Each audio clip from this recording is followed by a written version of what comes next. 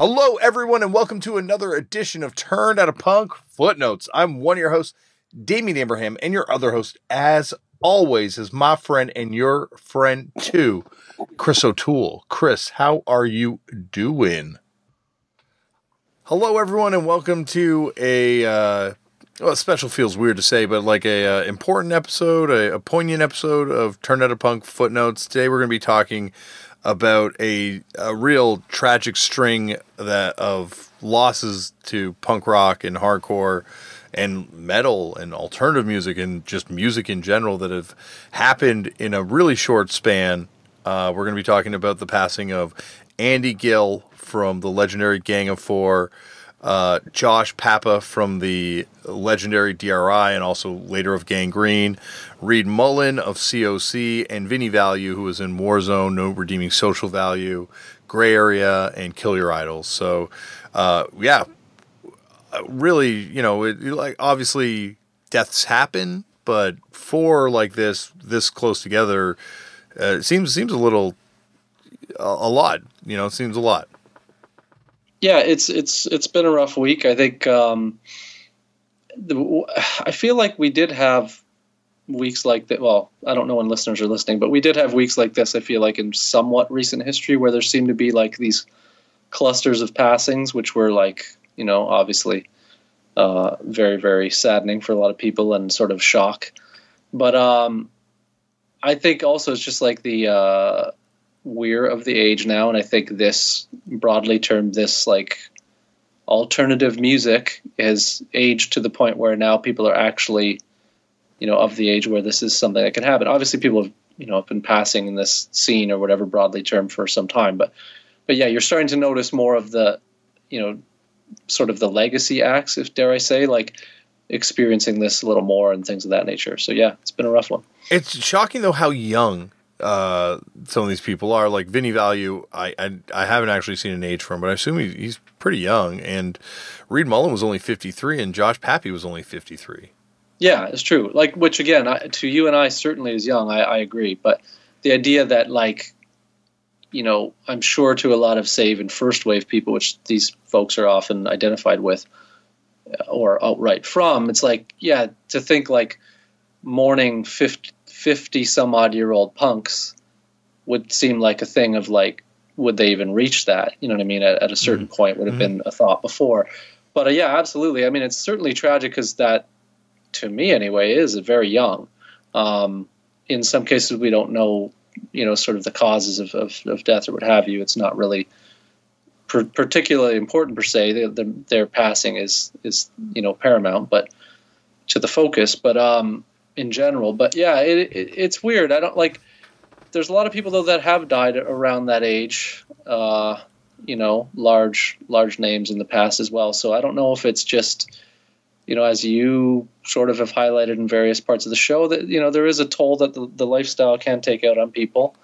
Maybe that's a factor. I think what's of more sort of important to focus on is the idea that the contributions these four individuals specifically, it is a fairly wide, varied range, and I think that's important to note that the impact has also been felt sort of in that wide audience, which is nice to kind of see people paying, some tributes to, and it just goes to show how, at this point in history, we are storied enough to look at alternative music in this way, look at metal in this way, punk in this way, whatever you want to say. So, I think these individuals contributed greatly. I mean, so, yeah.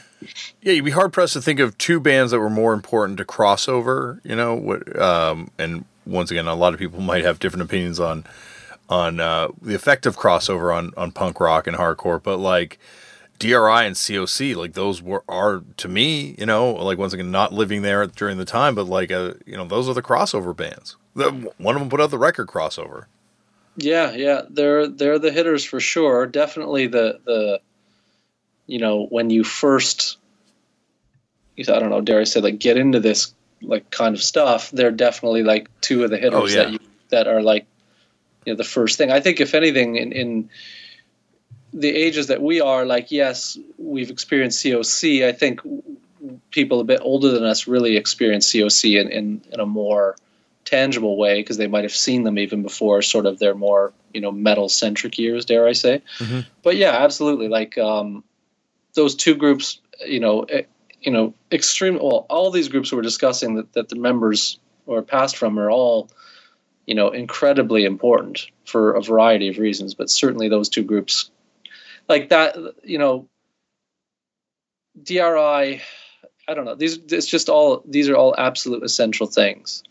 So it's just, and not that we wouldn't pay any mind for, like we've paid tribute to a lot of people who've had lower, quote unquote, lower notoriety or whatever as well. But these are kind of big deal, passings in the last week. Yeah, no, I definitely think.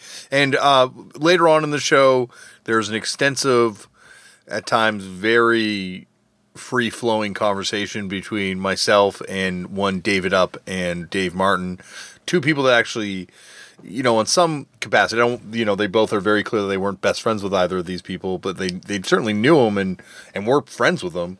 But David Up being friends with Vinny Value, and Dave Martin having run into Reed Mullin and kind of befriended him in a fan capacity over the years as well. But that'll be later on in the show. So I thought maybe Chris, you and I could maybe dive in a little bit to really a legendary guitar player, like a guitar player that really the influence is audible on many a record today, and Josh Pappa, like a member of DRI and Gangrene, and a band that we've talked about a little bit, DRI so far, but really, an incredible band that, you can talk about the crossover years with them, but you can also talk about the early years with them, the thrash years and the Texas stuff and then the San Francisco stuff. But let's dive in, Chris. So, I guess, do you want to talk first let's talk about Andy Gill and Gang of Four. Are you a Gang of Four fan? Oh yeah, absolutely. I'm not a fan in the way, some people are, because they're an incredibly important group for people for a variety of reasons. But yeah, certainly, like entertainment is obviously a must for people like us at a minimum. So I'm certainly familiar with that record. But yeah, I am, but not in a way that I would quantify I'm a fan like with other groups. But yeah, certainly. I'm certainly a fan. Excuse me, I'm certainly a fan myself. A band that I remember getting into with Mike from my band as we were kind of forming, this sort of like great starter pack of post-punk bands that you find yourself trying to acquire the records of. They're certainly in there as well, and a band that I think in recent years has gotten their due in terms of musical influence. Also, the name's been questioned in recent years as well, I should make note of. But they are a band that the influence just goes on and on and on, And I think, you mentioned right off the top that they're a band that, like, you can't help but be a fan of. Yeah, for sure. Like it's like you just actually said. I think their due has really come to fore. Well, again, they've been an influential band forever, but I did not see a lot of people say name dropping this group, outside of the last decade, like prominently. Mm-hmm. But now I do notice it a great deal. I just think that their specific like sonic stylings have come really back in vogue and have influenced a lot of groups in recent years specifically. But they've always been a highly influential band, as you mentioned. And I think for anybody that's really seeking out this music in an active way, they're unavoidable. You know what I mean? Absolutely unavoidable, and for good reason. But I mean, they do have a long career, which I myself can't say I took the ride for, but definitely I'm familiar with sort of those early works that were the ones of primary concern to people like you and I think. Yeah, and also he had an amazing run as a producer as well, producing, tons of British bands in recent years and going back, right to early productions in the 80s as well.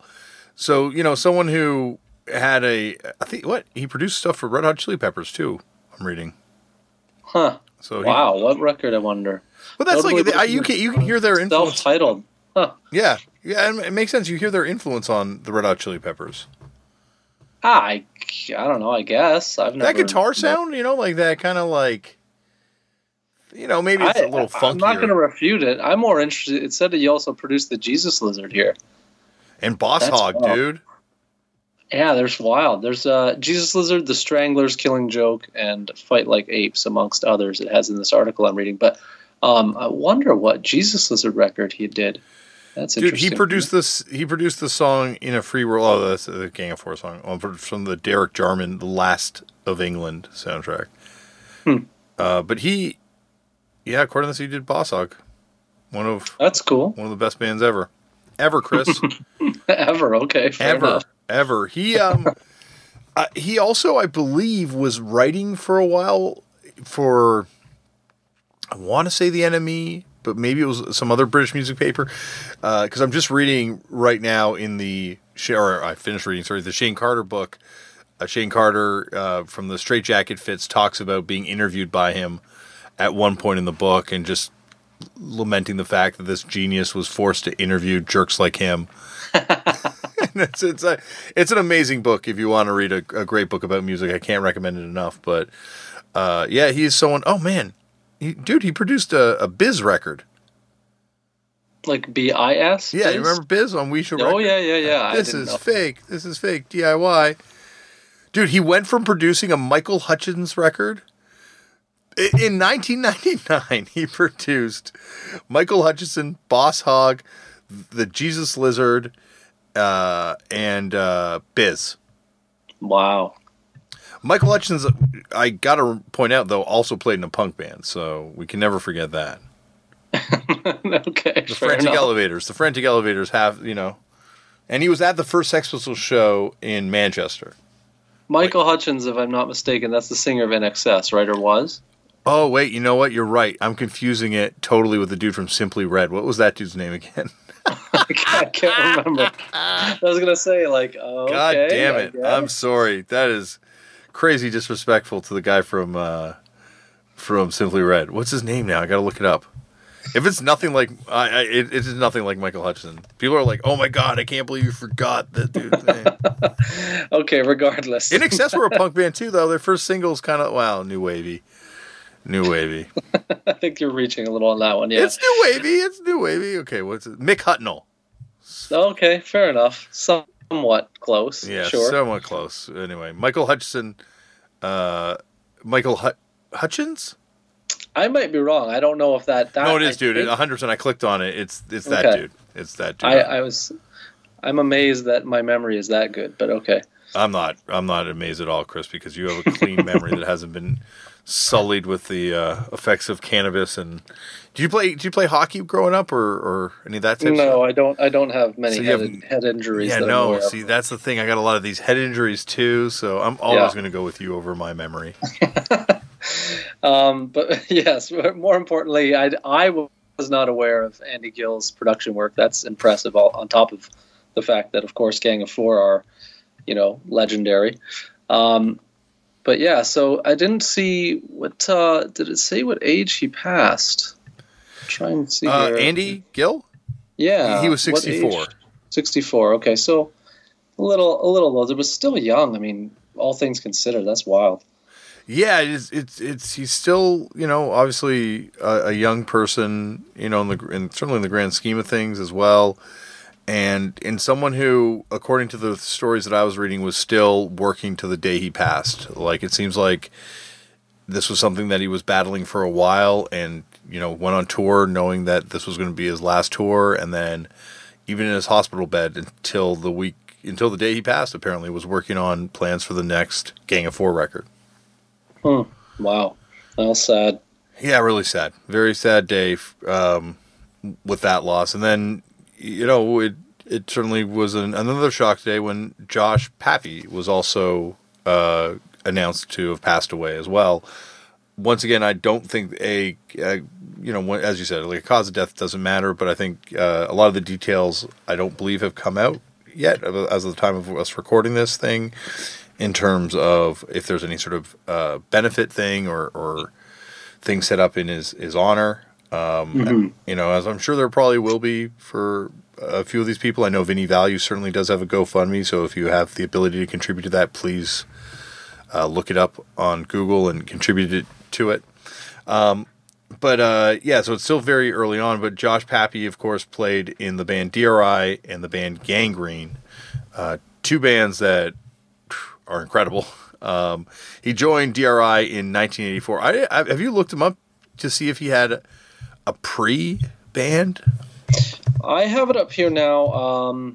I'm not seeing anything listed beyond those groups, and even I was going to say it does have even the gang. Oh, he's 53.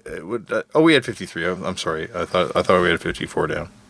No, yeah, but no, I don't. I mean, I'm sure there is something as far as what the resource is revealing. I don't see anything. Yeah. But he plays on.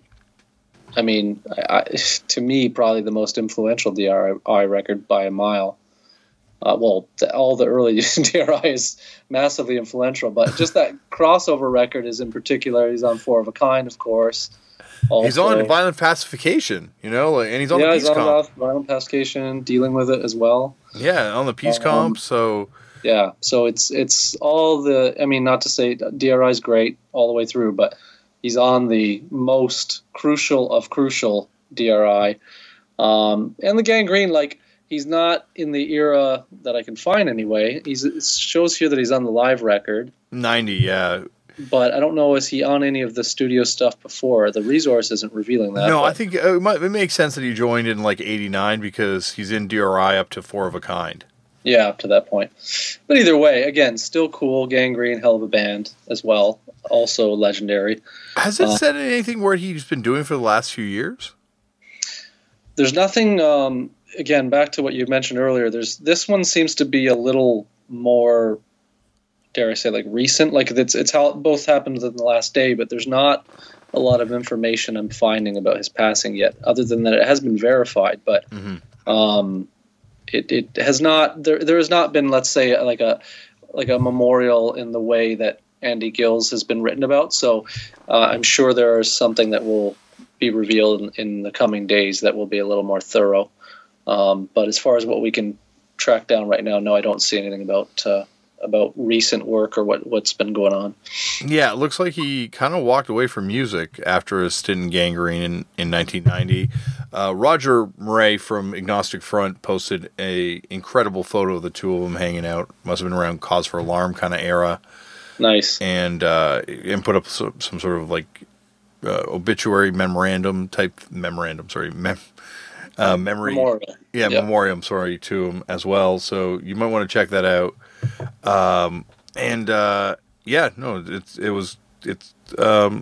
It's a real sad day. There's no other way to put it. And there's obviously people go through loss all the time. So, if you're going through loss right now and this is something that's compounding it, my heart goes out to you as well. It's a real tough time of year for myself. So, these things kind of compound on the old psyche. So try and stay positive and try and stay up and celebrate some great work by some amazing musicians. Chris, do you have anything else to add you want? No, that was perfectly stated. I co-sign that idea. That the one thing that is should be solace to people is that, at least we do have these works of art to enjoy. And that's something that I think is probably the greatest testament to the memories of these people, is to be able to experience their work in the way they would have wanted people to hear it. Yes, you put the four of them together, you have a pretty awesome mixtape through all their bands that they put together, they played on, and so enjoy their stuff. And here is Dave Martin and Dave Ackerman, but David Up to Us, with their memories of Reed Mullin and Vinny Value. Hello, everyone, and welcome to a special edition of Turn It a Punk Footnotes. I am here with David Up and Dave Martin, the Daves. These are the Daves I know. Gentlemen, how are you doing? I'm very well. I'm doing well as well.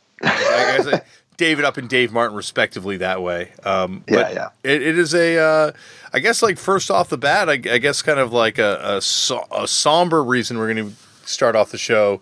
We're going to talk about some recent passings, but before we get into that, are you guys having a good New Year so far? I mean, sure. I mean, it's too early to tell. I had a good conversation at work today that someone said that I was arrogant, and that I should get a new job. Yeah. Seriously, at you? Like they were mad at you? Yeah. Uh-huh. Wow. But honestly, I make people mad at work all the time, so it's just fun to get. I haven't been called arrogant, I don't think so. That was a good one. Were you breaking down the discography of some, Mother Records band, and they're just like, they just try to interject with like Imagine Dragons, you just shut them down, and they're like, I mean, she just wanted to act like she's wanted to act like she knew a lot about children in adult jails, and I'm like, lady, don't even begin. You don't even know. I'm from New Jersey. What are you talking about? You don't even know. Dave, how about yourself, Mr. Martin? Yeah, I guess it's also, I think, too early to tell, but I'm doing well enough, Okay, well, if I don't call you arrogant by the end of the show, Dave, you're doing better than, well, Ackerman over here. I mean, that's always what I'm striving for. Yeah. So yeah, well, that's, and if I concede to both of your massive music knowledge, so there's no need for arrogance here. It's already an ego-free zone. Yeah, it's like Planet Fitness. Planet Fitness. I know what that's like. I go there now, and it's they played Animal and the Snifters the other day. No way. Yeah, I hope the TVs were still showing like Bar Rescue or whatever. It seems like they're like Wildest Police Chases. I feel like those are what I would watch when I'd be at Planet Fitness. Whenever I get to Planet Fitness, I don't know how to get the sound from the TV into my headphones. So it's always just like I'm watching, some CNN broadcast, but the words coming out of their mouths are that of Colt Cabana interviewing Will Ospreay, the pro wrestler. Because it's just, I want to listen to what's on the TV, but I can't figure out how to do it. And I'm just too much of a shrieking wallflower to ask someone at Planet Fitness how to do it. They can't judge you. A lot of free plugs here for Planet Fitness. Really giving them their due on this thing. Yeah. Take that, Vans. Yeah. Yeah. Well, I wear Vans while I'm there. So, I'm ticking all the boxes right now. But I wanted to get you guys both on the show for just pleasantries and to catch up and to talk music and to go over your, best ofs and your worst ofs. But I think we can't really discuss anything without discussing two recent passings. Actually, as we were going to air, I saw potentially someone from the Japanese band Gill also may have passed away too. But I got to say, for the passing of one Vinny Value and one Reed Mullin, Vinny Value, of course, of New York hardcore drumming legend, played in a multitude of bands as we'll get into, and Reed Mullin, of course, being the iconic, one of the great drummers ever, as I'm sure we'll talk about in a second, of COC. Yeah. So, I mean, go on. With Vinny, with Reed, COC, from Turn Out a Punk aficionados will remember that you and I had a very long COC conversation. I want to say it was an episode that it wasn't a Neutral Milk Hotel person. Who was it? It was you and I had a very long COC. Yeah, it was on the episode with Iron and Wine. Iron and Wine, that's it. Yeah. Yeah. So people should know, huge COC fan, and a bummer as far as people to lose, because it wasn't like he was a flash in the pan member. Like he was in it the whole time. Yeah, no, I mean, he was like, especially early on, Mike Dean and Woody Weatherman, always very nice, but they were no Reed Mullin. Like, Reed is really the dude who just like had all the connections. He was the one. He just like, he was the magnet. Those other guys are a lot harder to know, much shyer and all that sort of stuff. So was No Core Records his? I think it was him and other people, but essentially, yeah. Okay, yeah, because I saw a lot of stuff going around today, which seemed to be, various kind of no-core records, press releases, and things like that, or just like communication type things that he had signed at the bottom. So I was wondering if that was, but I guess once again, it's more of a collective type label. Yeah, that's what I always thought it was, but Dave would probably know better than me. Yeah, no, I think, yes, it was his, but I'm sure there were a lot of other hands in there, is the vibe that I always operated with. It's an amazingly, brief run that label has, but like nothing but hitters. Oh, yeah. Yeah, so good. And like wide stretches between releases. Like they were doing like one record a year. Oh, yeah. Yeah. Like, yeah. Yeah. I don't want to fuck with quality control. I was just looking at it now, and I was like, because I was going to say, like, well, how much was really on No Core? I'm like, oh, there was kind of a handful of things on there. Mm-hmm. The Humiliation is Endless tape is one of the most interesting things here, because that's like 87, this tape is done. It's kind of the last thing put out on the label, and it has a Brian Walsby solo song on it. Yeah. Huh. No, I did not have this tape. I have never seen this tape. Do you have this tape? I've never seen it either. No. It's got actually a bunch of Brian. It's got a Mike Dean solo song. But if you look at the styles, these could all be spoken word pieces. These could be like the Dead End Yob skit on Strength Through Alloy or something. Damn! What a this tape. I gotta get this. I gotta hear this tape. I only had the other tape on No Core. Which, do you actually have that No Core tape? The first one? Yeah. Damn, look at you showing off. Well, I mean, I consider myself a fan. You know, I figured. I don't think I've seen an original of this one ever in person. The other Humiliation is Endless or No Core? No Core. Okay. Well, next time you're in Austin, I'll show you one. I'm gonna come over and take pictures of the tape and post them on IG. The Why Are We Here 7-inch comp I found a copy of recently in Toronto in the wild, which was mind-blowing to me. But damn, I think I've got most of the other stuff on here. The Subculture, that didn't come out on No Core. I think I believe it's a co-release with Fart Blossom. Is that yes, a co-release with Fart Blossom. I guess No Core doesn't really have a numbering system, so it doesn't really matter. Because I was like, it doesn't have a catalog number. But it does have just the Fart Blossom catalog number. I just want to mention on Why Are We Here, as far as like, talking behind the curtain a little bit, there's definitely things we've all bought just to like fill holes in collections.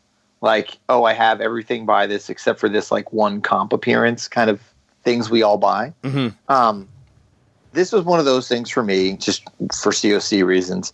And honestly, it was actually just a straight up good comp all the way through. It is. Yeah, no, it wasn't like a thing good. I just bought to like file away. Like I remember getting it and then like spinning it kind of a lot because it was actually very good.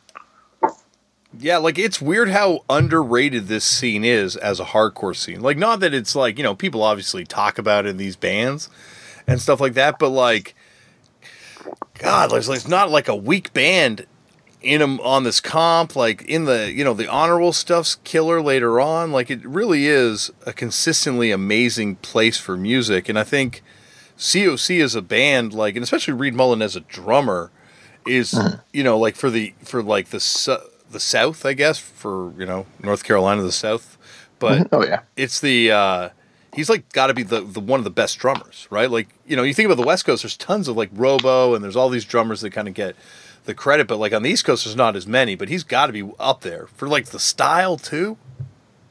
Yeah. And this isn't like any kind of a slight, but he was like just a very solid, like hard rock kind of drummer, even when they were like at their like more punky, like, just, they seem like a young, angry band.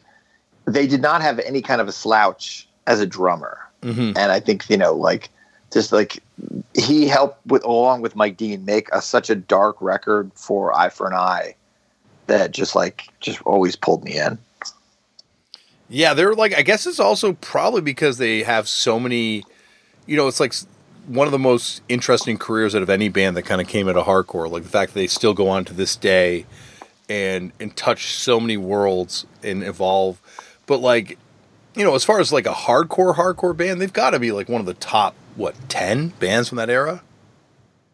I would say so. I mean, I would, I think I put Eye for an Eye too high on like my like top 10 hardcore records. Like I really ride for it pretty hard.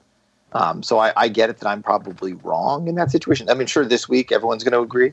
But like, I've said it for a long time. Like, I think I put Eye for an Eye up there with Damaged as far as like super dark, angry US hardcore records.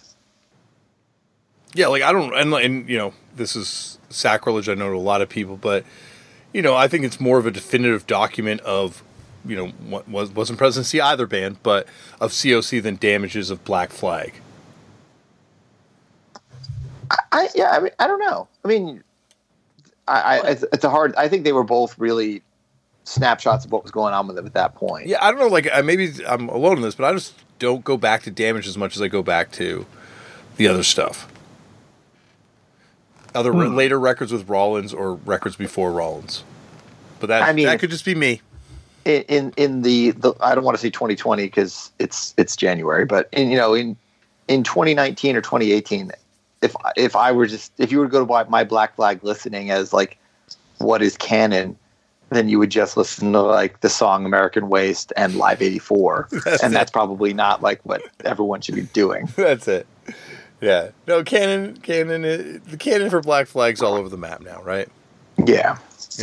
What and so on. Yeah. It's Mike V. That's canon now in the present day. But yeah, like a band that, I came late to, a band that I only got into as kind of, someone that already was researching other obscure hardcore bands. Because to me, COC was a metal band. Mm-hmm. And I was like, oh, that metal band. That, of course, like, I'd see the Fringe record. I'd see Animosity everywhere. And I had it. And I was like, okay, yeah, I get it. But then, later on, of course, once you start putting the pieces together, you're like, oh, shit. No, this is, as you're saying, this is the Black Flag of North Carolina. Oh, yeah. Yeah, I'll support that. Okay, good. If I got too many fights on this one, I don't know what I'd do. I mean, the thing that I think is like what the more popular opinion is that Animosity is really the go-to COC record. And like the same way that we probably have like, we can all stand on our laurels that like certain records are better, but it doesn't necessarily mean it's the one you want to listen to more. I fully understand that Animosity is better, but in general, I probably put on Eye for an Eye more. But if I think I put those two records, like I kind of base off what my mood is of what I'm going for. Mm-hmm. If I'm going, if I'm hitting Planet Fitness and going for a run, I'm throwing on Eye for an Eye. I'm throwing an Animosity. But if I'm just like sitting there, just like I feel like Eye for an Eye is so much more brooding that if I'm trying to do something active, I'm throwing on Animosity. Well, the thing about this band also is there's like a whole crop of fans that look at that Deliverance record as being the definitive record for them, or like it could be a later, like they have like almost like they've got like the hardcore era, then the crossover era, then like that southern rock era, like southern metal era, and then like whatever the next era would have been for them, I think. But like those are the three that I kind of think about them existing in. Certainly for those early records, not early, but I guess for the first 10 plus years. I want to say friend of the podcast, Matt Jackson, said that Deliverance is his favorite COC record. I could buy that. I'd buy that from Matt. Definitely. Yeah. I could see him saying that. Yeah. Him and I have talked about it. I mean, I'm sure I've heard Deliverance. I've definitely heard Blind. I don't think I've heard those records since they came out. Yeah. What's your stance on Technocracy, Dave? Do you go that far? I do go that far. I mean, I bought that the day it came out. I was still fully on board. Obviously it's maybe a little underwhelming but it's. I actually don't own it anymore. I was just thinking about rebuying it, but I haven't spun it in a while. It's definitely good. It's just it was never what I was. I would listen. I don't know. I should give it a spin again. But yeah, I mean, like I saw the Ugly Americans live and enjoyed them. But I don't think that Simon Bob Sinister was quite the right fit. Obviously not. I mean, but yeah, it's just there's something about that record that's just a little lacking, maybe. Cover's sick. The cover is cover's great. super good. Did you just go there yelling Ugly American songs, waiting for them to play them? Yes. Yeah. Yeah, like I could also, Dave, it up. If you're driving your motorcycle, Deliverance would be the record. To continue with what we were talking about before, like Animosity for the gym, Eye for an Eye for chillin', Deliverance for riding. Oh yeah. Your long hair in the breeze. There you go. Well, mine would be just like my beard getting in my face. I wouldn't be able to see anything. So, that's why I'll stick to the first two. You just throw on Albatross and Albatross. From where I'm sitting right now, I can see a COC Wise Blood sticker that's on one of my 7-inch boxes, just because it was a free sticker at the record store, and I liked COC. Yeah, they're that band. Yeah. They like, I think the weirdest release in their entire catalog has got to be the split with NOTA. Yeah. But that's not a thing that anybody really saw. I never saw this until Discogs, really. Yeah. Same. It's a French cassette, so it's one. You could throw that into your other COC adjacent weird cassettes that no one has pile. Why do they also have like a weird COC song just like randomly stuck at the end of side? They're like, probably because it wouldn't fit. Yeah, it wouldn't fit. And then they had room at the end there. It's the cover. It's the cover. I know. Yeah. But this is also, because I feel like I've also gone down this rabbit hole, because this is just the NOTA Live at Crystal Pistol record, just on a weird French cassette. Yeah, and this is also like, this is the as good as Discogs is, this is where it's just bullshit, because it should be othered in some way. It's like just on here like it's an actual album, and people are like, oh yeah, like no one ever saw that shit.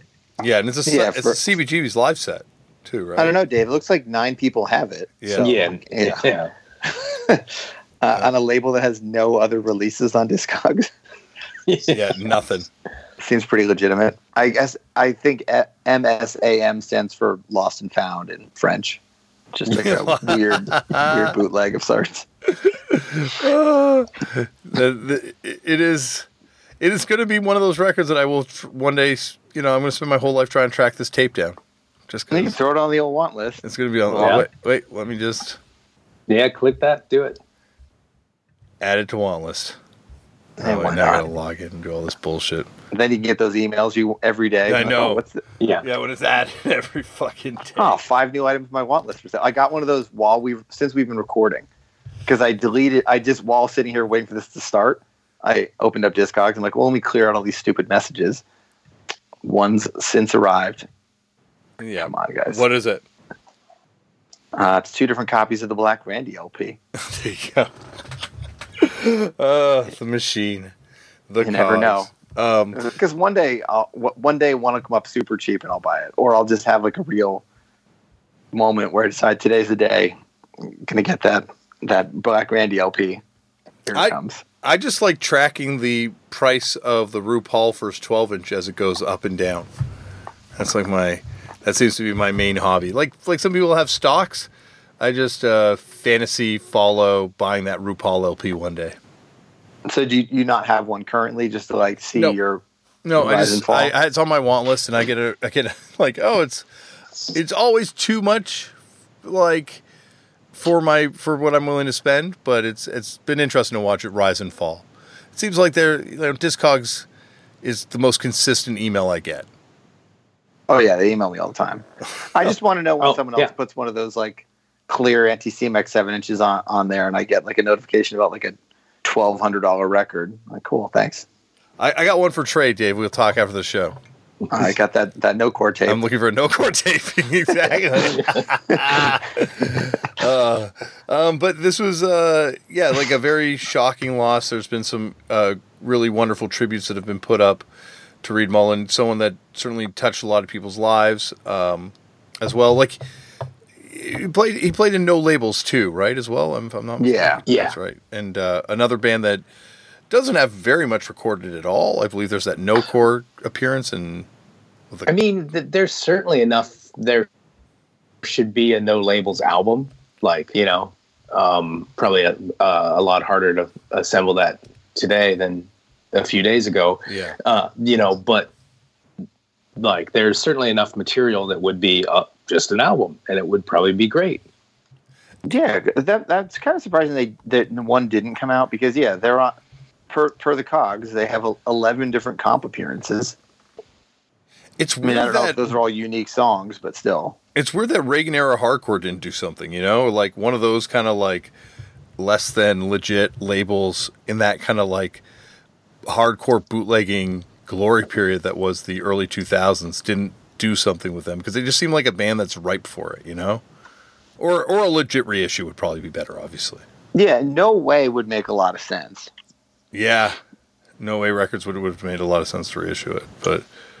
It's and also the comps that they're on is very bizarre too. They're on that We Got the Power comp, which is one of the great Mystic comps of all time. This comp never gets talked about when people talk about like the greatest American hardcore compilations. Oh, I know. We Got Power? Yeah. I don't know. I talk about it.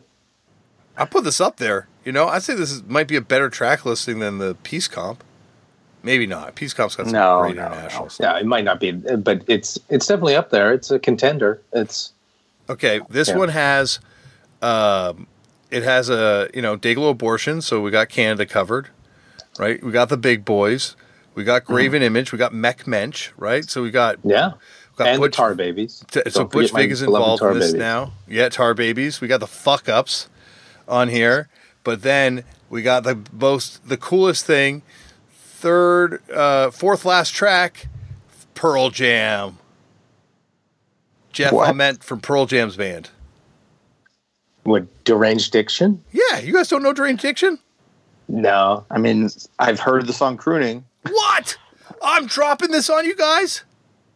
Yo, guys, this is, I can't believe this. This is this band's super sick. And it's Jeff Ament's band when he was in Missoula, Montana. It might be one of the only hardcore bands that I can think of from Montana. From like the first wave. First wave, okay. No, I mean, truth be told, I'm not Bruce a huge... Fairweather as well, so who was also in Green River. Yeah, they moved together to Seattle. That was the story. Yeah. But, yeah, guys... Okay, I guess no one's as stoked as I am about this. I think it's pretty fucking cool. Oh, okay. I'm gonna pull the record off the shelf and rock the Deranged Diction song. Yeah, that's their only. Because I cannot remember it right now. It might be their only vinyl appearance. No, they've got to be on. No. You click on it. It looks like they had what? Well, there's a tape. There's a cassette. Yeah, and then a double logo. CD. That tape, the No Art, No Cowboys, No Rules, good logo on Deranged Diction. I wonder what Feedback Records is. Just their one release. It's got to be just one of those dudes putting it out, right? It's got to be one of those. Oh, purchased through Pearl Jam Fan Club website. Pass. Got to join the Pearl Jam Fan Club. I would join the Pearl Jam Fan Club to buy this double CD. Really? Yeah, well, you don't have to go to shows. Where do you throw Pearl Jam on your grunge bands? Are we open to the Melvins and like that full grunge spectrum? No, I'm talking like K-Rock. Oh, K-Rock, popular grunge. Yeah. As far as on what would I want to listen to? Like, where do they go against like Nirvana, Soundgarden, Alice in Chains? Then we can get down to like Screaming Trees or however. I think I'm going to put Nirvana's number one, obviously, out of the ones you're mentioning.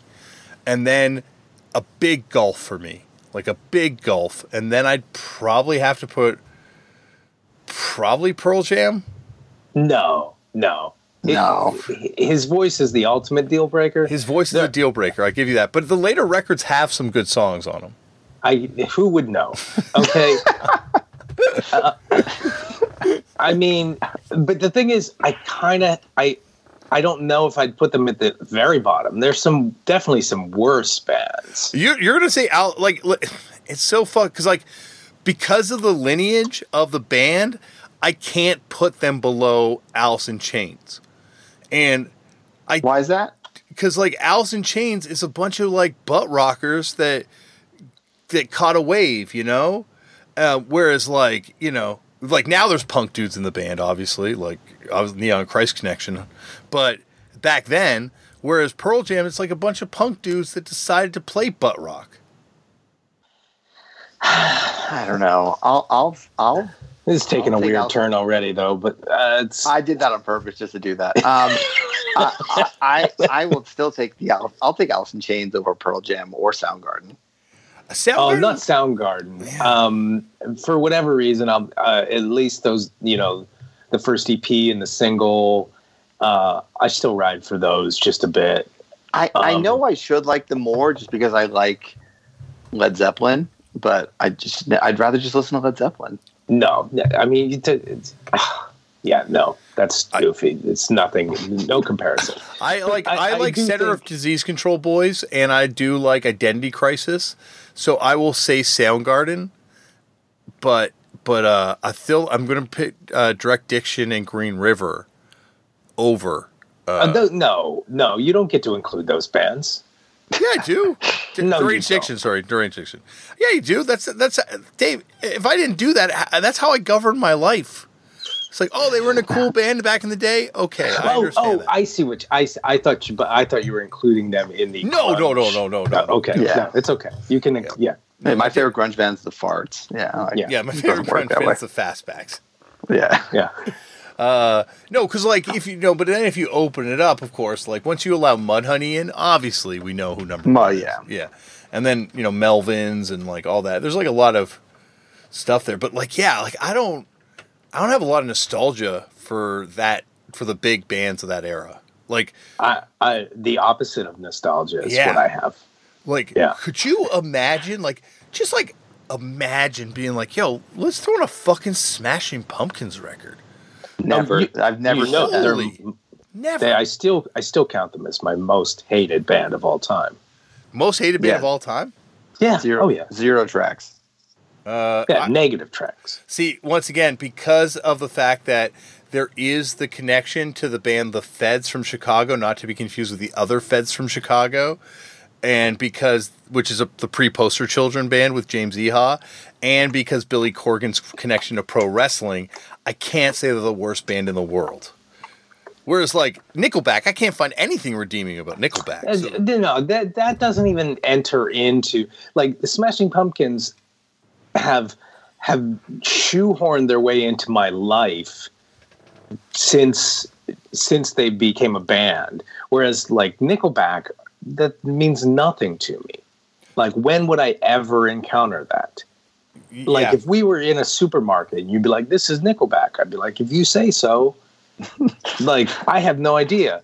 But you have mutual friends and friends that are bands with members of Smashing Pumpkins, whereas no one in Nickelback. Yeah, I once made fun of James Iha to some friends of mine, and they were like, "Oh, he's our friend." Yeah. And I was like, "Oh, fuck." Yeah, Swan ruined everyone. Oh well, yeah. I didn't even get there yet. Yeah. Would you prefer to listen to Smashing Pumpkins or Swan? Swan, definitely Swan. Yeah, I forgot about the existence of Swan. Not Billy Corgan didn't. He tweeted about their anniversary. Everybody wants to. Billy Corgan was like, "It's the 15th anniversary of the Swan record the other day." Okay. This is the Swan record to me is an incredible, important record, in my obsessive need to connect every piece of music to one another, because that record allows me to connect Yola Tango to the Smashing Pumpkins. Right? Well, sure. I mean, but through the Dr. Janet 7-inch. Dr. Janet, yeah. You know, we can connect a lot of stuff through that record. So I'm really grateful to Billy Corgan for that, actually, to be honest with you. Oh, come on. That's like we can connect Dwid from Integrity to Hole because of Zwan. You know? Maybe he could join Hole. That would be incredible. Dude, that would be... You're making my... I mean, Hole's already connected to Motley Crue. I mean, you already have enough like funny stuff. Hole's connected to a band I saw at a Legion Hall in my town. What's that? Wait, what's that? Shift. Oh, what's the Shift connection? Oh, wasn't that Sam? Didn't she play drums in Hole like at one of the final lineups? Oh, maybe you're right. Like when it was like MK2, like after I can't think of what the When I Wake Up in My Makeup. Like that. Celebrity Skin. After Celebrity Skin. I think she played on that. No, because that record...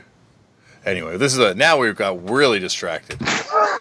we are way out of town. This wasn't my intention, yeah. No, it never is, Dave. It never is. Okay, well, let's move back to awkwardly transitioning to talk about something else. I think it's close to home, certainly with people that we all know as well, which is the passing of Vinny Value, who played in unbelievable lists of bands, tons of bands I have records of. I believe I met him briefly once years ago when Fucked Up played with Kill Your Idols, but unfortunately I did not get to know him, but someone that certainly had a major impact on many people in a lot of our lives. But Dave, I believe you did know Vinny a little bit, right? Yeah, as I said off air, it would feel like stolen valor if I tried to act like him and I were super close. I mean, I would say what's up to him when I saw him. Friends of mine, close friends of mine, were all very close with him. Post Tear It Up, Andy did a band called Forward to Death, and Forward to Death played with Kill Your Idols all the time. And my Brian, who was also in Brian from Nightbirds, who was also in a band with him. He was in Forward to Death, so two very good friends of mine spent a lot of time with him, and I know this is something that hit them pretty hard. I have a lot of friends in Long Island that hit them pretty hard. And just looking at Vinny's legacy, I don't think that I ever saw skinheads still scare people. I weirdly have a bunch of skinheads. Well, I guess I have just two, but I still have. I don't know even where I acquired them, but skinheads still scare people records. I got to go back and spin them again. I don't know how much they played live, but I saw Vinny era Warzone. I saw No Redeeming Social Value, Gray Area, and Kill Your Idols. A whole bunch. So I mean, and he was always Kill Your Idols. In a Spinal Tap kind of situation, they've had a fair amount of drummers throughout their run. But Vinny was, not even just saying this. Vinny was, had a big personality and just was a real good fit for those guys, and was just a guy who'd been around the scene a long time, and but just was pretty outgoing and pretty friendly just from jump. So I mean, I definitely didn't really know him prior to him being in Kill Your Idols, but but he was just judging by the amount of people I know that were really touched by it. It makes me seem that just my little interactions with him were not atypical, that he meant a lot to a lot of people. Yeah, not that you can always tell this when someone passes, but the number of people that just were really shaken to their core by his passing lends credence to what you're saying, that he's someone that touched a lot of people's lives, someone that left a really positive impression on a lot of people, and someone whose loss has affected a lot of people, including he has left behind 2 children as well. And so there is a Vinny Value GoFundMe page which has been set up. So if you look up just Vinny Value GoFundMe, and if you have any money that you can spare, it would go a long way to help out his family in this time. So rest in peace to 2 Two amazing East Coast drummers. Two obviously very different eras and different places in hardcore, but two drummers that had a massive impact on this music and the culture. Yeah. I guess there's no way to now awkwardly transition into other stuff to talk about, but I guess that's what we have to do now. Gentlemen, before we move on to other things, did you want to add anything, either of you? I would be curious, did No Redeeming Social Value make it their way to Canada? No, I don't think they could ever fucking cross a border. Yeah, I mean, I'm sure they probably went to Europe. They did go to Europe, because you know who sang with them in Europe? I don't. My good boy, my good homie, sang for them on their tour over there, Kevin Gill, and he is the hardcore connection to the Insane Clown Posse that I bring up all the time. Ah, gotcha. So no, I saw them at like the CBs and the wetlands, but those shows must have been wild. Yeah, I mean, they weren't like scary because they were like they were a fun band. Yeah, but I mean, just like the fans would have been. I don't know. I'm just judging this entirely based on the New York hardcore documentary. Yeah, a good way to base a good space for everything. That thing was a real eye opener as a kid. Just like sitting there, literally with my eyes as big as saucers, jawed to the floor, watching this New York hardcore thing. A classic movie. I would like. And I believe Vinny's actually in it, right? He is, yeah. And it has I believe he actually speaks in it and actually has like a presence in that movie as well, if I'm not mistaken. I got to rewatch it. I haven't seen it in quite a while. He also apparently has a writing credit on a Shutdown song. That makes sense. On We Won't Forget off the Against All Odds CD. Shutdown was definitely a band that made to Canada. I don't know if I ever talk to you about the effect of Shutdown on this city, but put it this way, I still have a Shutdown windbreaker in my house. Wasn't mine, it was given to me, but there is a Shutdown windbreaker in my house, and I think it's because there are probably, no exaggeration, at least a dozen Shutdown windbreakers in Toronto because of their impact on this city. Are people still wearing them? I might wear mine tomorrow, Dave, to be honest with you. Okay, good. I don't know. I got to dig it out. But the windbreaker era was an era in hardcore that gave us a lot of fashion that I don't know is ever getting brought out of the closet for a lot of people. There hasn't been fucked up windbreakers, right? No. There was a fucked up gas station jacket that Jace Kilvo, our roadie in England, made for all of us. He's like, I made us crew jackets. And we're like, none of us are ever going to wear that. So we have, I'm looking at my wall right now. It's behind my Integrity champion jacket. But gas station jackets were a good timepiece. It was like a very, way after the fact, like this is like in 2006, this dude's making them. Yeah. Like I'm sure they were real cheap at that point. Yeah. When I Come Around era, Green Day. That's when that fashion was really hitting. That's when that look took. But did Tear It Up ever make windbreakers? No. What was the weirdest merch you guys? Do you guys ever make sweatshirts? Yeah. You made sweatshirts? I mean, not in we made crew neck sweatshirts for the second West Coast tour. Crew neck sweatshirts. Yeah. Damn, you're ahead of the trend on that one. Oh, I try. But I also worked at a print shop. Yeah, I know. That's what I was going to say. You really didn't take advantage of it. Could you imagine if you had applied a Woj level of merchandise awareness to Tear It Up, given your access to resources? The thing is, I someone who's printed more than their share of jackets, it sucks. Yeah. So I wouldn't want to have to be okay, now I'm off the clock from printing jackets. Now I'm going to print jackets for fun off the clock. I don't want to do that.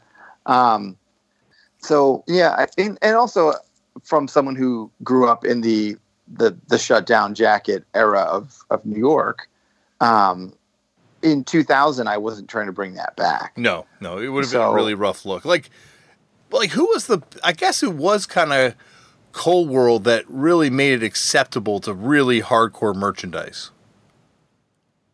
Yeah.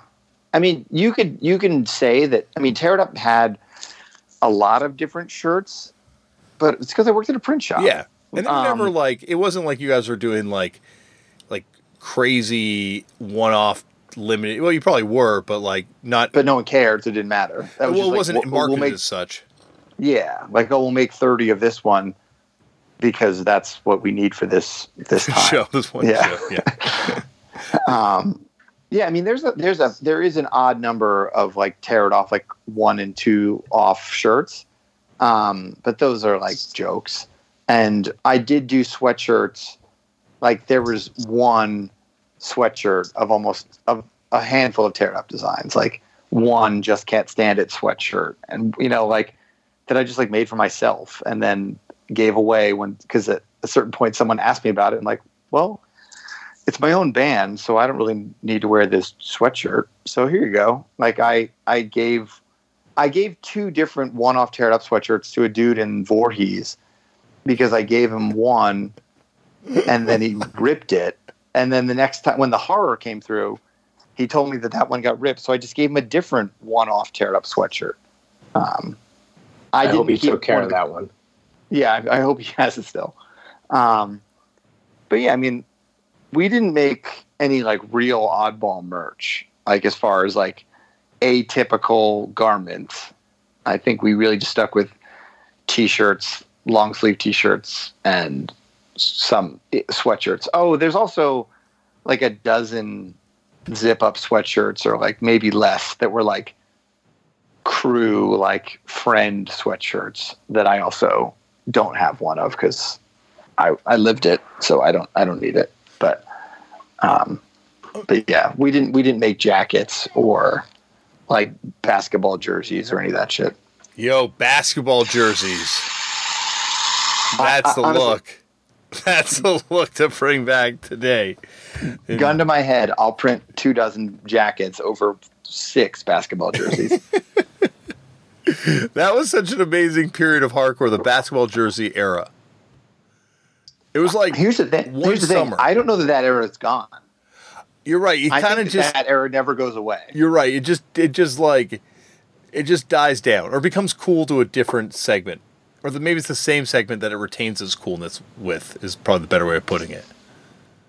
But yeah, I think in the world of like beatdown and things like that, like that's still like a thing. Yeah, like it crossed over though. Like there were like jerseys for like every band. Like there were, like I remember, like I had like a whole NBA worth of jerseys for bands at one point.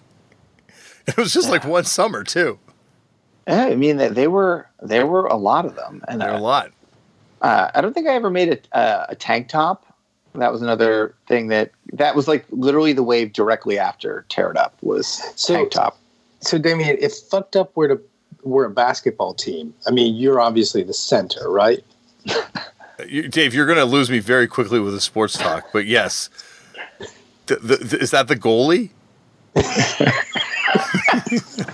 Yeah, exactly, yes. I played on my under 13 basketball team, but I only joined the team because I heard there was a trip to Vancouver in it. And I went on the trip to Vancouver. And, And it was a great trip. I got to go to a hockey game, and I've never been to another hockey game. So, I did a lot of sports. I did a lot of sports. Have I been to more hockey games than you? Dude, I've been to one. I've never seen the Toronto Maple Leafs play. But I've seen the Rangers 3 times, I think. Yeah, but like going to the Rangers it's probably pretty easy to get a ticket. Trying to get a Maple Leafs ticket here, they're like $1,000 starting. Yeah, I mean, one time, one of those like Danzig shows where he was going to play Misfit songs. Yeah. We got to the show too early, so we just went to go watch the Rangers play, and then we went back and saw Danzig. Yeah, I remember one time we were in Pittsburgh, and everyone in the band was like, "Oh, let's go see the Penguins play," and they just like went and bought tickets and went and saw the Penguins. But I just sat in a pizza parlor by myself instead, because like I can't imagine like it's cold in there. There's like hockey fans all around you, and that is true. And there's nothing else to do but watch hockey. I mean, what else? What else are you going to do? Just go cross 200 bridges or whatever else one would do in Pittsburgh? If I were in Pittsburgh, I would be trying to eat one of those sandwiches that have French fries and coleslaw on them. You know what I'm talking about, Dave. I do know what you're talking about. I'll be crushing one of those. Yeah. And trying to find some Hank. What are they called? The band that was Hank Band singles. Hank Band singles. It's more of Hank Band singles. Dave, I assume you've been to a hockey game or two.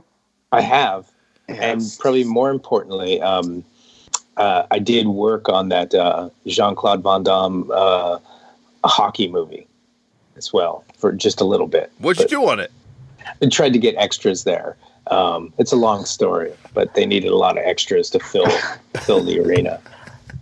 Well, they can't even get him to fill up the Rangers. How are they going to get him to fill it up for a fake team? Well, see, the thing is, that was the year that there was the strike. Oh, yeah. So originally they were just going to film some actual Penguins games, but then there was a strike, and they didn't, and then they had to, then they hired like minor league hockey players to play, and then they had like cardboard cutouts of a lot of people in the stands. Really? Yeah. Did you have to sit in the stands too? Was it like that bad? They're like, okay, even though you're crew, you got to be in the stands too. No. I was basically trying to call people and get them there, and then trying to process, like, to get them there. I think they promised that they would pay them that night. Like, you didn't even have to wait for a check in the mail. You would get paid at the end of the night. Yeah, I was an extra one time on an Avril Lavigne, on a Trouble Charger video, and they paid us as we were leaving, and it was awesome. Because, I'm not even in the video, and I still got the money. Yeah. I got to do more work like that, just extra work. Yeah. You still in that racket, Dave? Can you get me some gigs? I'm not, unfortunately. I wish I should be, maybe. We've got David up on the line. Van Damme, tell him I'm looking to be an extra. We've got David up on the line, and we've got Dave from Sudden Death, the film, online as well. Next time you see him, let him know that I want to be in his movies. Okay. Next time he's doing one. I've been to some other sporting events. Like, I've been to like baseball, and I've even been to an NFL game. They had an NFL game here where I think it was the Patriots against the Cleveland Browns. I went to that. Wow. And so I've never been to an NFL game or an NBA game. I've been to NBA games too. See, so there you go. I'm more of a jock than you are. I've been to a WNBA game. I've never been to a WNBA game. I don't think we have one in Toronto. We don't have a WNBA team in Toronto for the Raptors. Once again, that's another thing that if you decide you want to do that, I believe you could just walk up and buy tickets and go in. That's like I definitely don't remember planning going to my WNBA game. That's like the Argonauts. That's like our Canadian Football League team. Like it's really easy to get tickets. Really? I thought that was huge. Really? Are you joking?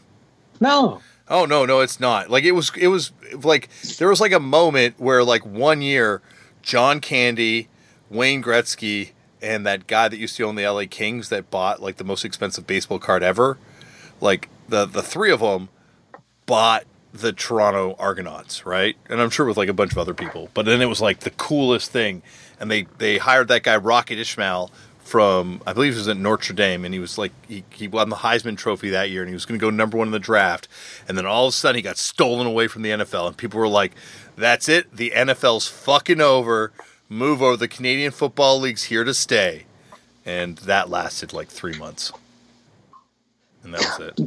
It was over. No one cared. And then John Candy died, and it was really over. And then that guy that owned the baseball card got done for some sort of fraud because of coin collecting. So it got real dark for the Argonauts. I like that you just talked about how he owns it. Was it like a Honus Wagner? Like, it was a Honus Wagner card, yeah. Okay. They were the guys that bought it. Don't you remember that? No, I have no idea. Truth be told, I don't know a ton about the Argonauts. Dave, we're talking about baseball collecting. Someone here didn't read Beckett. Yeah. I mean, I'm just a big fan of the famous, bringing it all back to Pittsburgh, Honus Wagner. Yeah. I was reading the other day online that baseball cards apparently are the new Bitcoin. Like sports cards are the new Bitcoin. That can't be true. I swear to you. And apparently some card just sold for $200,000. Okay, I'm going to look it up right now. Like a new card. Like some card that's like someone just made sold for like $200,000. You've got the wrong member to tear it up on this one. Okay, I'm going to find it. It's like the most mind-blowing thing I've ever seen. It's like, of course, now I can't find it. Okay. Allegedly, it went for like $100,000. $200,000, if I remember correctly. But that's wild. Like, if they're back, I'm in the wrong game. I'm going to sell all these records and just start buying. Oh, here it is. Yeah.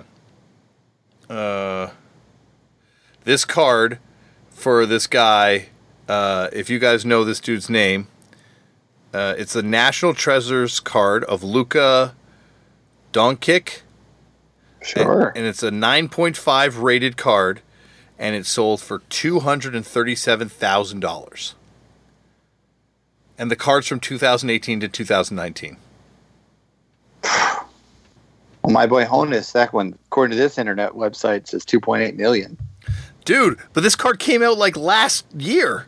Yeah. Like, but like, you know, if this holds its value, it's going to be. This baseball card might just be like an R&R tour press, though. It's going to be the R&R tour press over. Oh, yeah. Oh, I held on to that stock too long, Dave. We all watched that. We all watched that peak and then plummet. Dave Martin, you were probably not privy to that joke, but that was an LP that when that tour was still going, it was worth. It was like eBaying for like $100, like $200. Yeah, it was going for ridiculous money. And then you couldn't give those records away. Like they're not worth the shipping weight.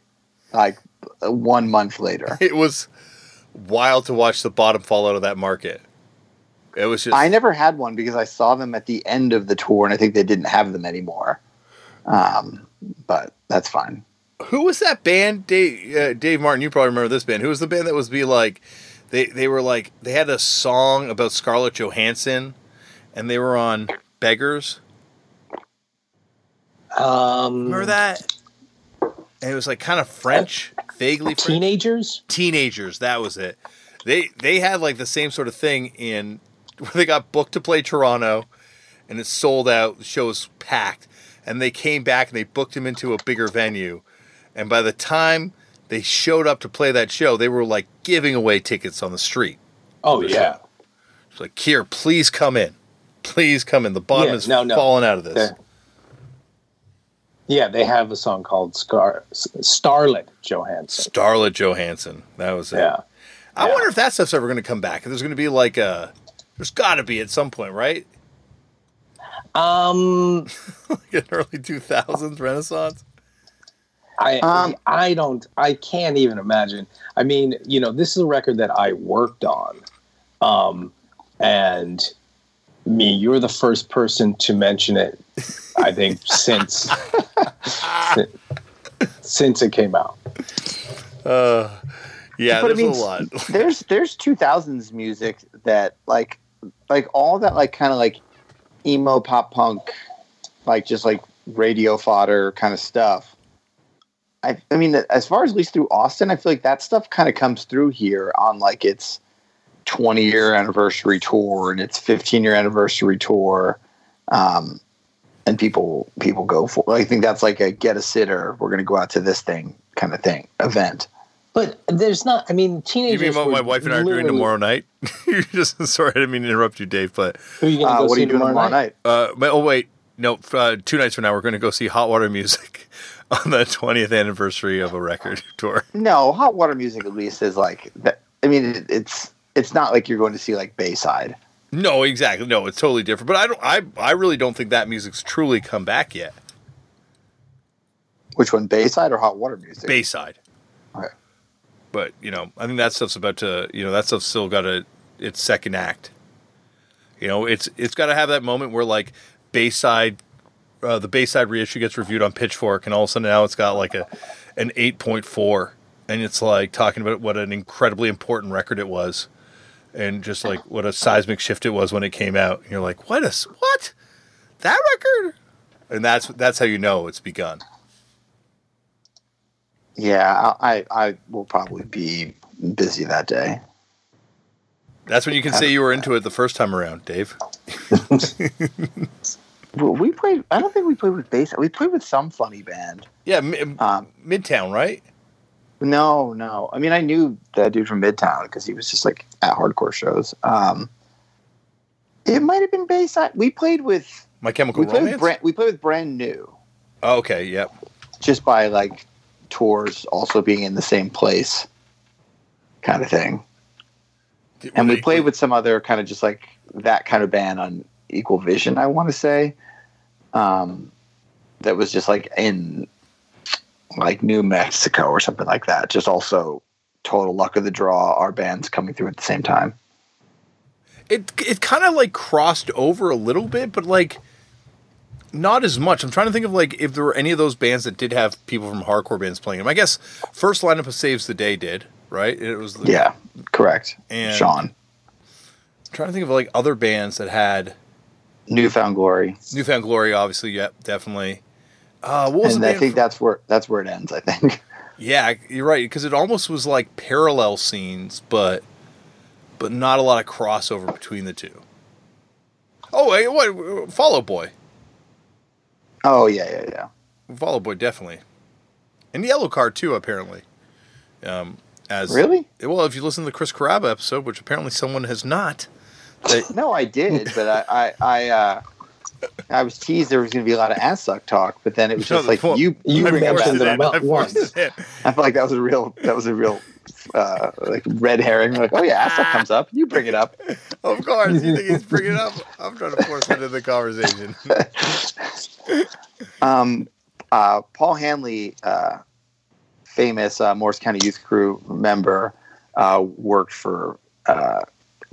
He worked for Capitol, I want to say.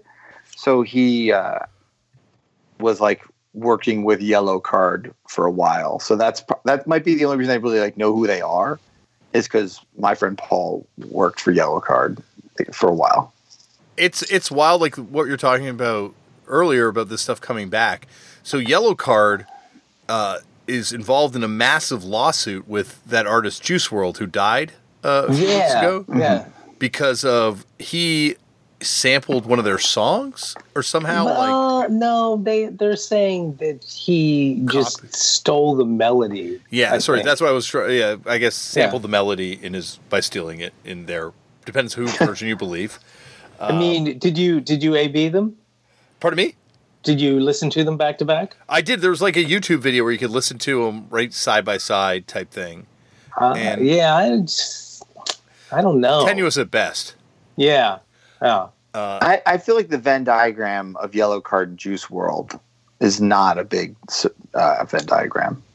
Well, I'm sure like Juice WRLD would have been growing up listening to that stuff. Like that's what I'm saying. Like it's funny how that stuff being the radio rock of the time, it's like it's the way that's showing up now, and you've got this sort of like rise of like emo hip hop or emo rap. Yeah. Or emo trap, as was referred to on the Wiccaphase episode. But like Juice WRLD, I guess, being one of the bigger artists like that. Like Holden was listening to it the other day, like my eldest child, and I walked by and I'm like, "What are you listening to? Like this sounds like emo music." He's like, "Oh, it's Juice WRLD."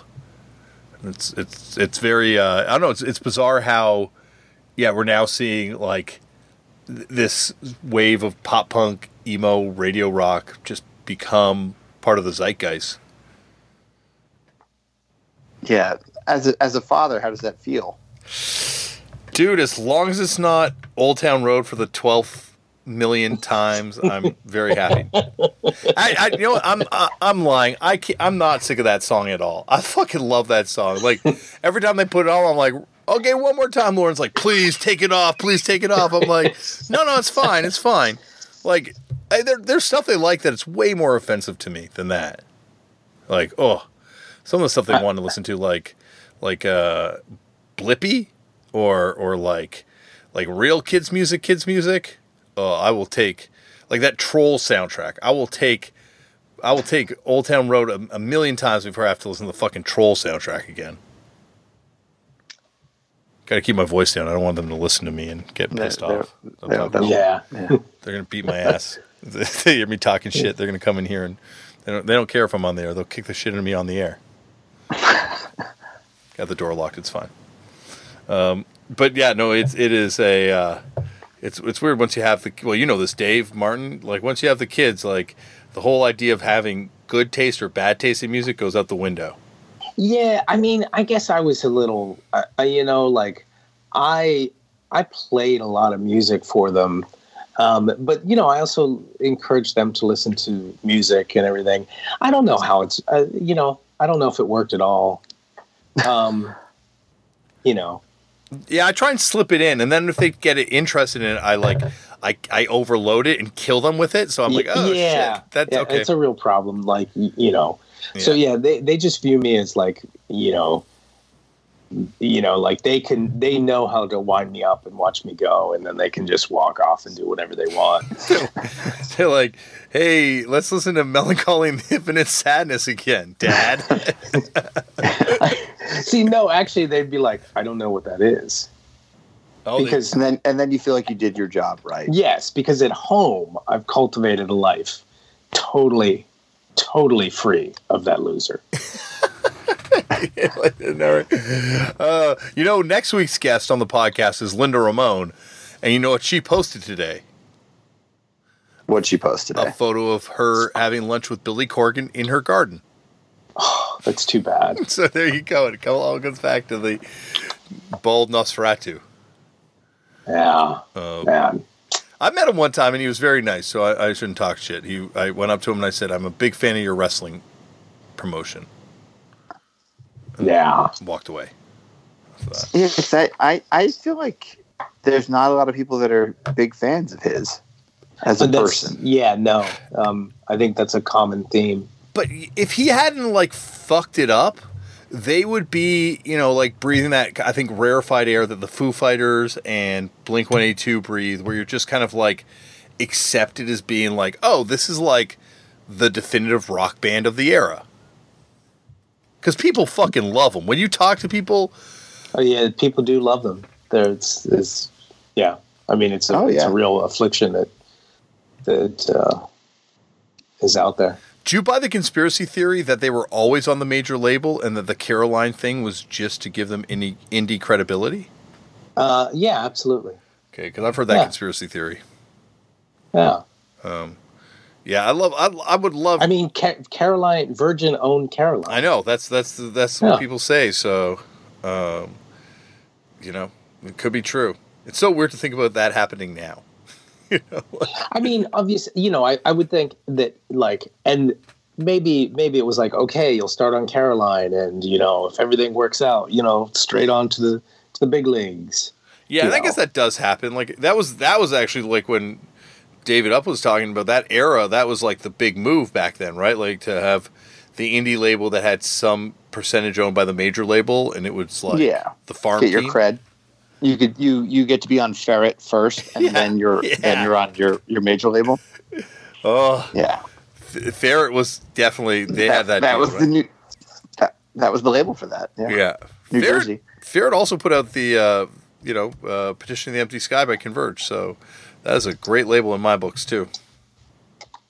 Yeah, I mean, we printed their shirts. That I want to say, what was the dude's name, Carl or something like that? Yeah, we weren't friends or anything, but I knew him around. I as a teenager, I dated a girl whose older sister dated him. So I'm around. As far as you never double dated or anything, right? Not really. I mean, where'd you went on a double date with your sister? No. Her and her sister were tight or whatever. So, but still, more after a certain age, you're not hanging out with your younger brother or sister, really. To date with people. Well, I mean, it wasn't my brother. I mean, I know. As far as funny, weird side notes, I remember her giving me some. She probably won't listen to this. Some kind of trip at one point about me being younger, because I think I was probably at that point 16 and she was probably 19. And then fast forward to when I'm working at TDT, and she's dating John that was in The Break and In Purpose, and I am older than him. So, a few years down the line, her boyfriend is younger than I am.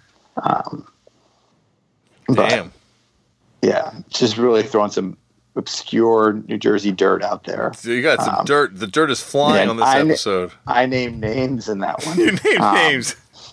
I'm going through this Ferret catalog, and my God, what are they doing? They picked like all the bands from this era that kind of I remember, right? Like, or the bands that at least went on. Okay, so they do Converge. They did. It looks like they did one of everything, or just like one release from every band in metalcore at that point. Well, but like also like they wind up doing Dillinger Escape Plan. They do Every Time I Die. They do. Well, that's really about it. But Kill Switch Engage. Disembodied. Yo, how do you rate Disembodied, Dave? No, I don't care about that stuff. But like, I that know good. It's a thing. Oh. That this From Autumn to Ashes is a band that like whose name I've seen a bunch, right? Yeah. What is that? Like people, I can't even imagine listening to almost all of this stuff. The Bronx were on Ferret. I had no idea the Bronx were on Ferret. Burned by the Sun. Burned by the Zao. Yeah, then it just becomes like everything. I mean, I can name all these bands like, oh yeah, I printed 8-color shirts for a Static Lullaby, so I remember that one. But Misery Signals, were they Canadian? I think they might have been. Madball was on Ferret too at one point. Oh, they're from Milwaukee. Sorry. They had some sort of Canadian ripoff. Boys Night Out, who were on this label, were from Canada, though. Okay. No. How were they? Good guys to hang out with? I actually, the only time I ever hung out with the lead singer, Connor, when he was still straight edge. Mike's girlfriend at the time, Lisa, and all her friends decided to throw a party for Connor's birthday. And he came over to the house, and it was like still the era where you'd have like a messenger bag with like silkscreen patches sewn on it, and it was like political straight edge. And then like 2 years later, he was like a big rock star. Like they were like they were big for a moment in Canada. They had a video on TV. Yeah, I mean all these bands, like this kind of stuff was pretty big, and so. Yeah. I feel like this is the kind of things that will come through and play a bigger venue than I've ever played on their like 15-year reunion tour. Like this is the kind of stuff that I say, like you get a sitter and you go party like it's 2006. Yeah. It was also weird because that's like something that just seems so of the era. Like, oh, let's throw a random birthday party for this person. I don't think it was his birthday. Like it's one of those things that you do when you're like a weird, like weird teenager with like nothing to do but just be weird, and so you decide to throw a random birthday party for someone, and it probably isn't even their birthday, but it was like super involved. Like it was like a whole day activity, and we did it for this guy that I'd never met, and that was the only time I met him ever. I've never met him again since then. So yes, Dave, I did know him. So when you have his episode, you can kind of blindside him like the Davey Havoc thing. That's what I'm hoping. Yeah, but you got not spoiler for this week's episode with Linda Ramone. When I bring up the dinner, she wasn't there. When I bring up the dinner for her, it blows her mind a little bit, but then she does not remember me. So, yeah, it's funny. It's a good episode. There's some good stuff. We're back on track this week, Dave. I didn't need to lie about Asa talk in the Linda Ramone episode. It comes up organically with Linda Ramone. Yeah, she brings it up.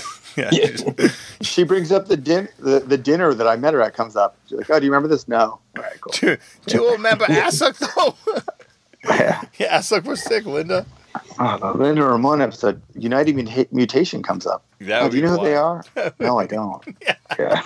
That's a turned into book fixture. Me asking about people about bands that they have no idea about.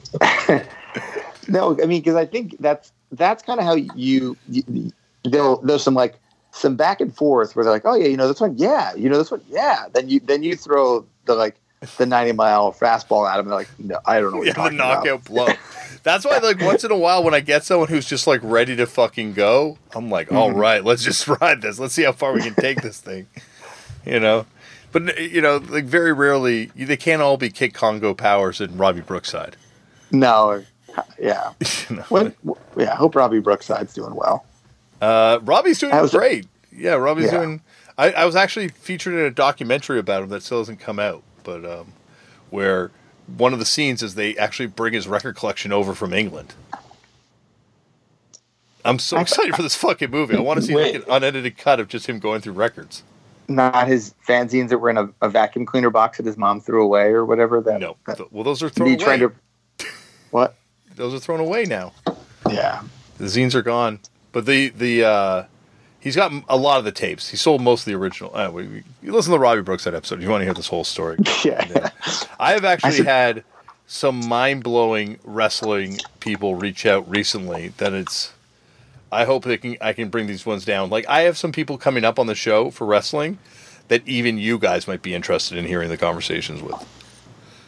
Not because of the wrestlers, but because of the worlds that they touch. Being, like, so close to our worlds and stuff. I don't want to go into any more details to jinx it, because I feel like two of them are kind of wiggling off the line. They're getting cold feet, but oh my God, if I can bring these in.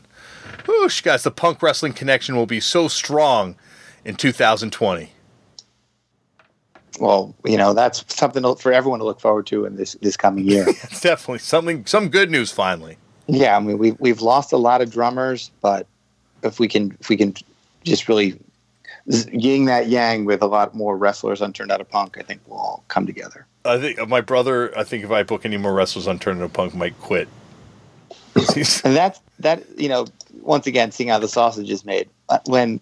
When your brother kind of threw shade at the wrestling aspect of it, I was really tickled by that, because I didn't know that. I found joy that he wasn't also all in on wrestling. No, the wrestling thing is me. Like, I'm fighting this battle solo. Like, I really feel like I'm like, I got my back against the wall. Like, I don't even think the wrestlers believe in it. Like, I'm the only one that believes in it. But you know what? Like, that's all you need.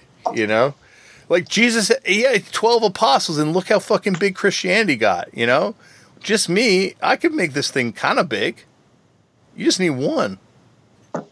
Yeah. If the punk wrestling connection can be 1/12 as big as Christianity is, I'm fine. I'm fine with that. I mean, that's still pretty big. It's still pretty big. There's a lot of people. A lot more people than I have right now. And no one. No one. Guys, this has been a lot of fun. I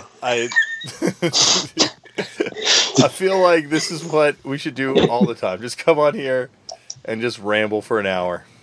Yeah, I think that's what everyone comes here for. Yeah, yeah. A very loose premise that goes down the Swan hole. The Swan hole. Oh, stick it up the Swan hole. That's how the Swan hole is the way to end this thing, I think. Yeah. Thank you, everyone, for listening. Once again, please, though, in all seriousness, I know we got distracted and wound up making this into just like a general loose conversation, but check out the Vinny Value GoFundMe page and rest in peace, of course, to Vinny Value and Reed Mullin. And thank you to both of them for their incredible contributions to this music. Man. Yeah, I couldn't say it better. And that's it. Anything else, guys? No, I've got nothing. All right. Well, that's it, everyone. We will see you on another episode. Oh, Linda Ramone, probably.